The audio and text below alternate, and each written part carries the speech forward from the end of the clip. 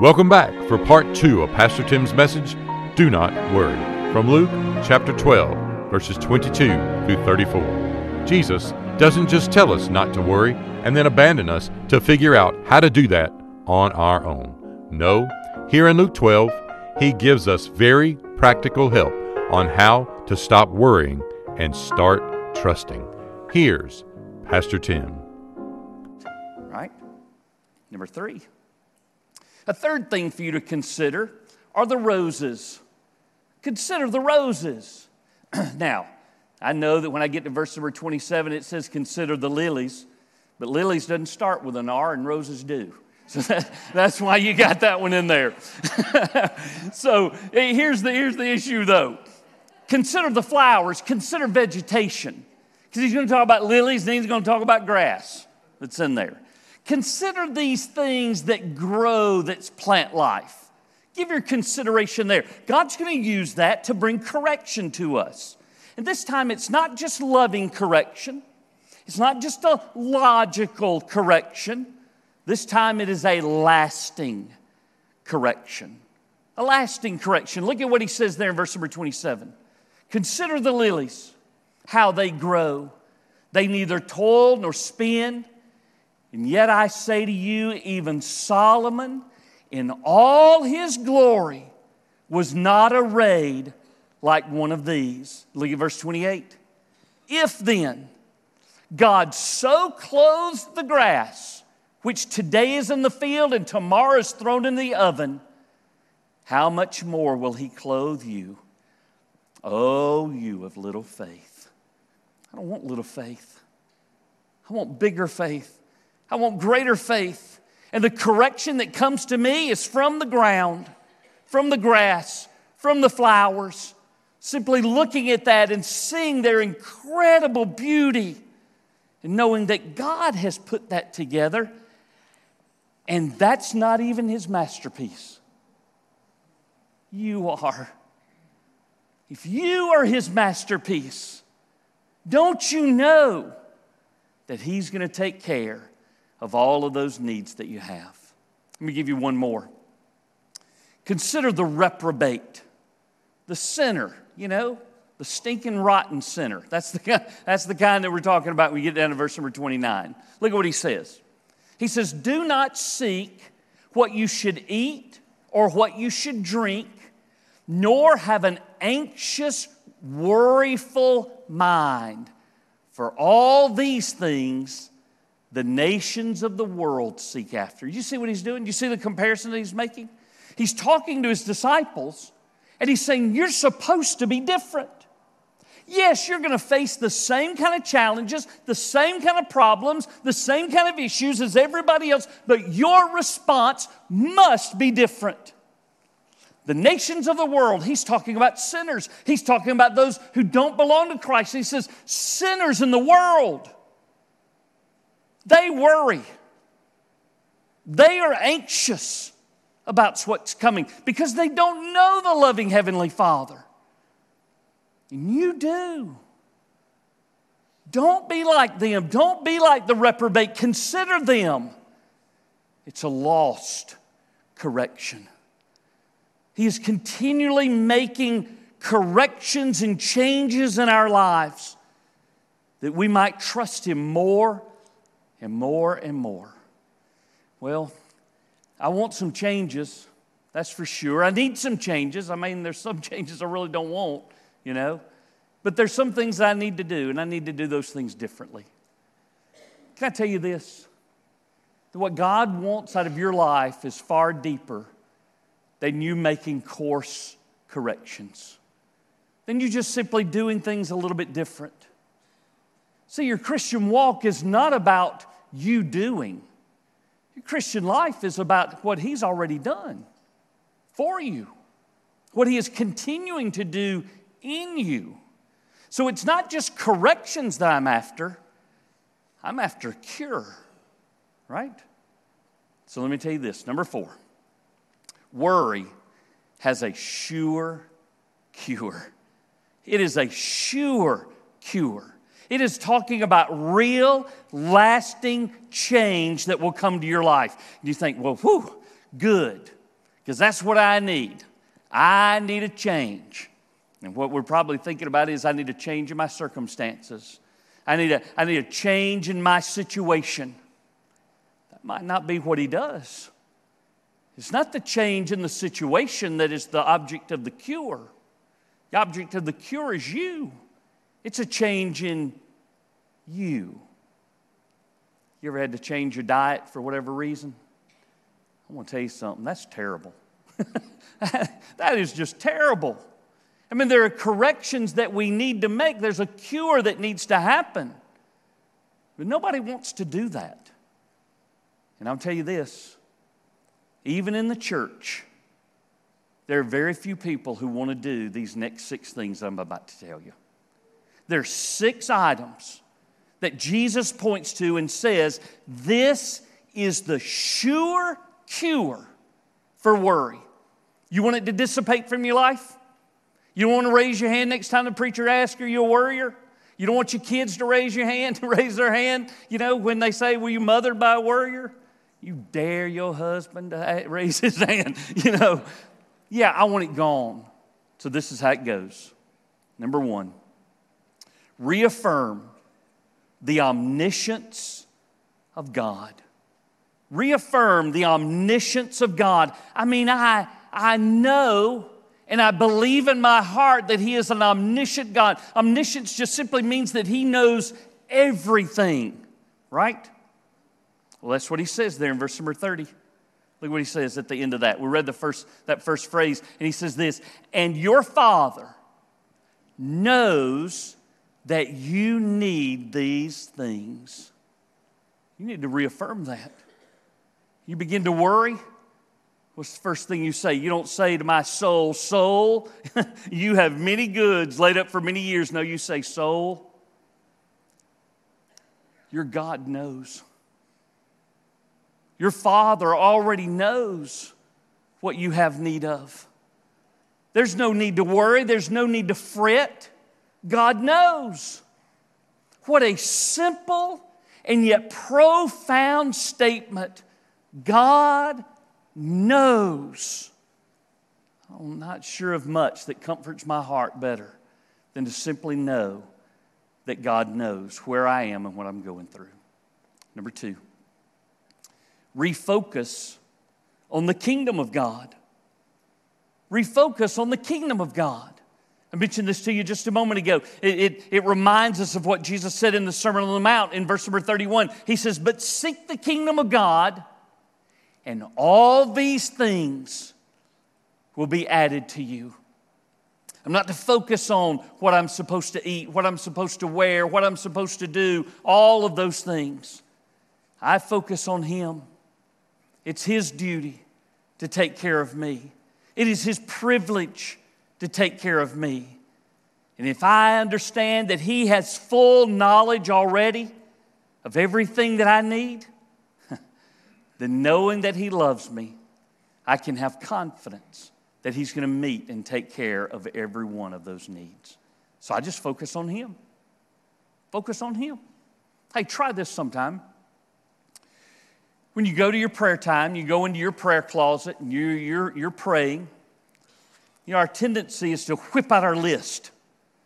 God, these are the things that I need or that I want. And sometimes we whip out a list for other people, and boy, that's good. We start praying for them and the things that they need, things that they might want. Try this. Try to spend an entire prayer time and don't ask God for anything. Just soak in His presence. Praise Him for who He is. Thank Him for what He's done. Worship Him. Exalt Him. Magnify Him. Refocus your mind on the King and on His kingdom. And then these things will be taken care of by Him. Number 3, you need to rekindle. Rekindle your confidence in God. Rekindle your confidence in God. If I am a believer, there has come a time when I have trusted Him for everything. And now that I'm worrying, I know you don't like this word, but I'm backsliding. I'm falling backwards. I need to stir that flame that's in my heart again. I need to rekindle this confidence and faith and trust and dependence that I have upon God. Look at verse 32. Here's a new command. He's already given us one command. He said, do not worry. And now he says, do not fear, little flock. Do not fear, little flock. Those sheep are absolutely dependent upon their shepherd. Did you know that a sheep eating that grass, if this whole stage is the fold that the sheep's in or the field where he's been taken to?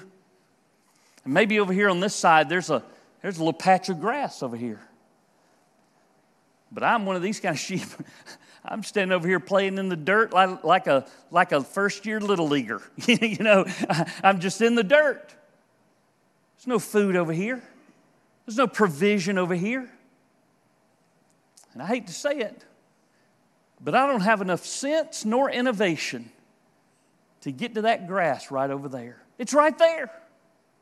The sheep need the shepherd to gently take that little staff and bring that sheep out of the dirt and into the grass where he can meet all of his needs. God may be gently using his staff to move you, little flock, from one place to another where he might provide for every need that you have in your life. You need to be reminded. You need to rekindle that confidence that you have in him. Not to fight against that little crook when it comes around and he's trying to lead you somewhere, but just to know that he's doing everything that you need from him. Number 4, is that where we are? Number 4 is relax. Relax, I sound like Aaron Rodgers. Relax. Relax this time in the benevolence of God. Relax in the benevolence of God, in the goodness of God. We sang about it just a few moments ago. Now we relax in that in simply knowing that he is a good and benevolent God. Let's go back to verse 32. After he calls us his little flock, he says, for it is your Father's good pleasure to give you the kingdom. First of all, I would remind you of this. Revelation chapter 4, verse number 11, the Bible says that you are created for God's good pleasure. Do you know that one of the pleasures that he has is in taking care of you?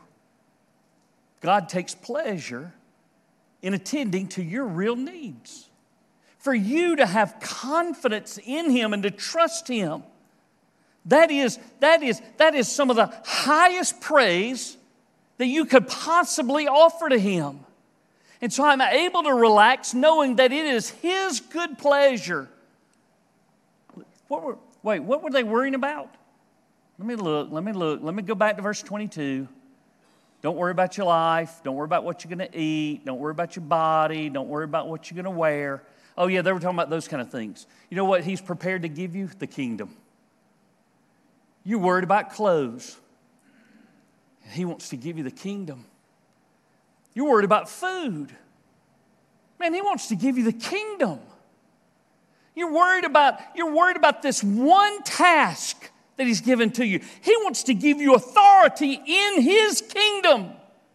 He's got far more in store for you than you could ever even dream of. Why would I doubt a God, a king, a father who is good like that? Number 5, reallocate your offerings to God. Reallocate your offerings to God. There is a connection between the passage that we looked at last week and the passage that we look at this week. Look at what he says there in verse number 33. He says, sell what you have and give alms. In other words, give an offering. Give your tithe, give offerings above that. You know, what if he had told that rich fool in the last verse, hey, you want to know what to do with all your stuff? Don't tear down the barn and build bigger barns. Sell the stuff that's in the barn. Just sell it. Sell the barn. Sell it. Give an offering back to the Lord that he deserves. What if you return to the Lord the things that he has required of you? Tim, you talking about tithe? Sure, I'm talking about tithe. Talking about offering? Yep, talking about offering. You talking about my time? Yep, talking about your time. What does the Lord require? You know, that you seek mercy and do justice. That you live faithfully with your God. Give these things back to the Lord. When you give what you have, what you can do, what you can offer, whatever it is, when you can give that stuff away, guess who doesn't have to worry about it anymore? When you give it, then your hands are off of it, right? Isn't it very interesting that the very source of our worry is the thing that God requires of us? If you're going to worry about it, you've not given it to him. Just give it to him. If it's health, give it to him. If it's finances, give it to him. If it's needs, if it's basic housing, clothing, shelter, all of that, give it to him. And allow him to return back to you exactly what you need. Let me give you one more. I think this one's an important one. I think it's a difficult one. It's to realign your values with God's. Sometimes we get so familiar in our relationship with God that we really begin to think that God's there simply to be our servant. That the things that I value, the things that are in my plan and the things that I believe are my purposes, I think God should have to adjust to me. And what we've learned over the last couple of weeks is that God never adjusts to us. If an adjustment has to be made, then it has to come from you. Notice what he says as he finishes this section. After he tells them to sell what he has and give alms, he says, provide yourselves money bags which do not grow old. It's not going to be here, is it? He says it is a treasure in the heavens, one that does not fail, where no thief approaches, nor moth destroys. And here's the principle above all principles here. Where your treasure is, there your heart will be also. If your heart is filled with worry about all the things of this life, where's your heart? It's with the things of this life.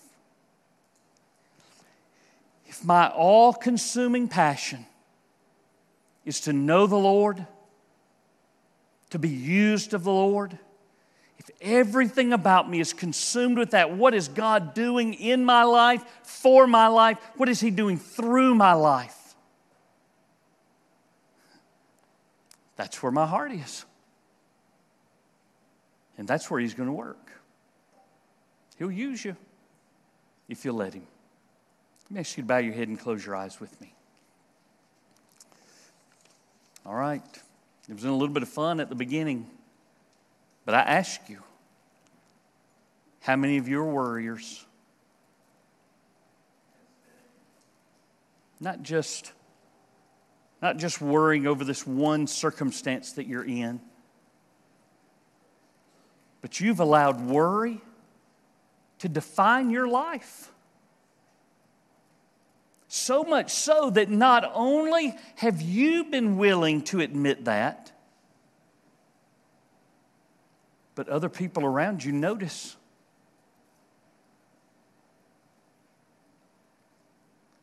Repent and believe. Be restored. Be revived. Don't let it bypass as a joke. Let God do something wonderful in you today. It may be that you need to give your heart to Jesus in the first place. I can help you with that. Maybe you need to plant your life in our church. I can help you with that. You want somebody to pray with you? I can help you with that. If you need me, I want you to come. If you need to gather in this altar, all by yourself or with a friend, I encourage you to do that today. Lord Jesus, you know what we need. The same way that you provide for our physical needs, you are providing right now for our spiritual needs. Through your Holy Spirit who resides within us, or your Holy Spirit who's on the outside convicting us. Father, I pray that you'd bless this moment. Help us to follow you in absolute and complete obedience today. In Jesus' name I pray. Amen. Stand with me. Pastor Tim would love to connect and share with you about a personal relationship with Jesus Christ and how you can know that Jesus is your Savior and Lord. That address is churchoffice@brittdavid.org. We are located at 2801 West Britt David Road, Columbus, Georgia, 31909. Thanks again for joining us here on Britt David Podcast.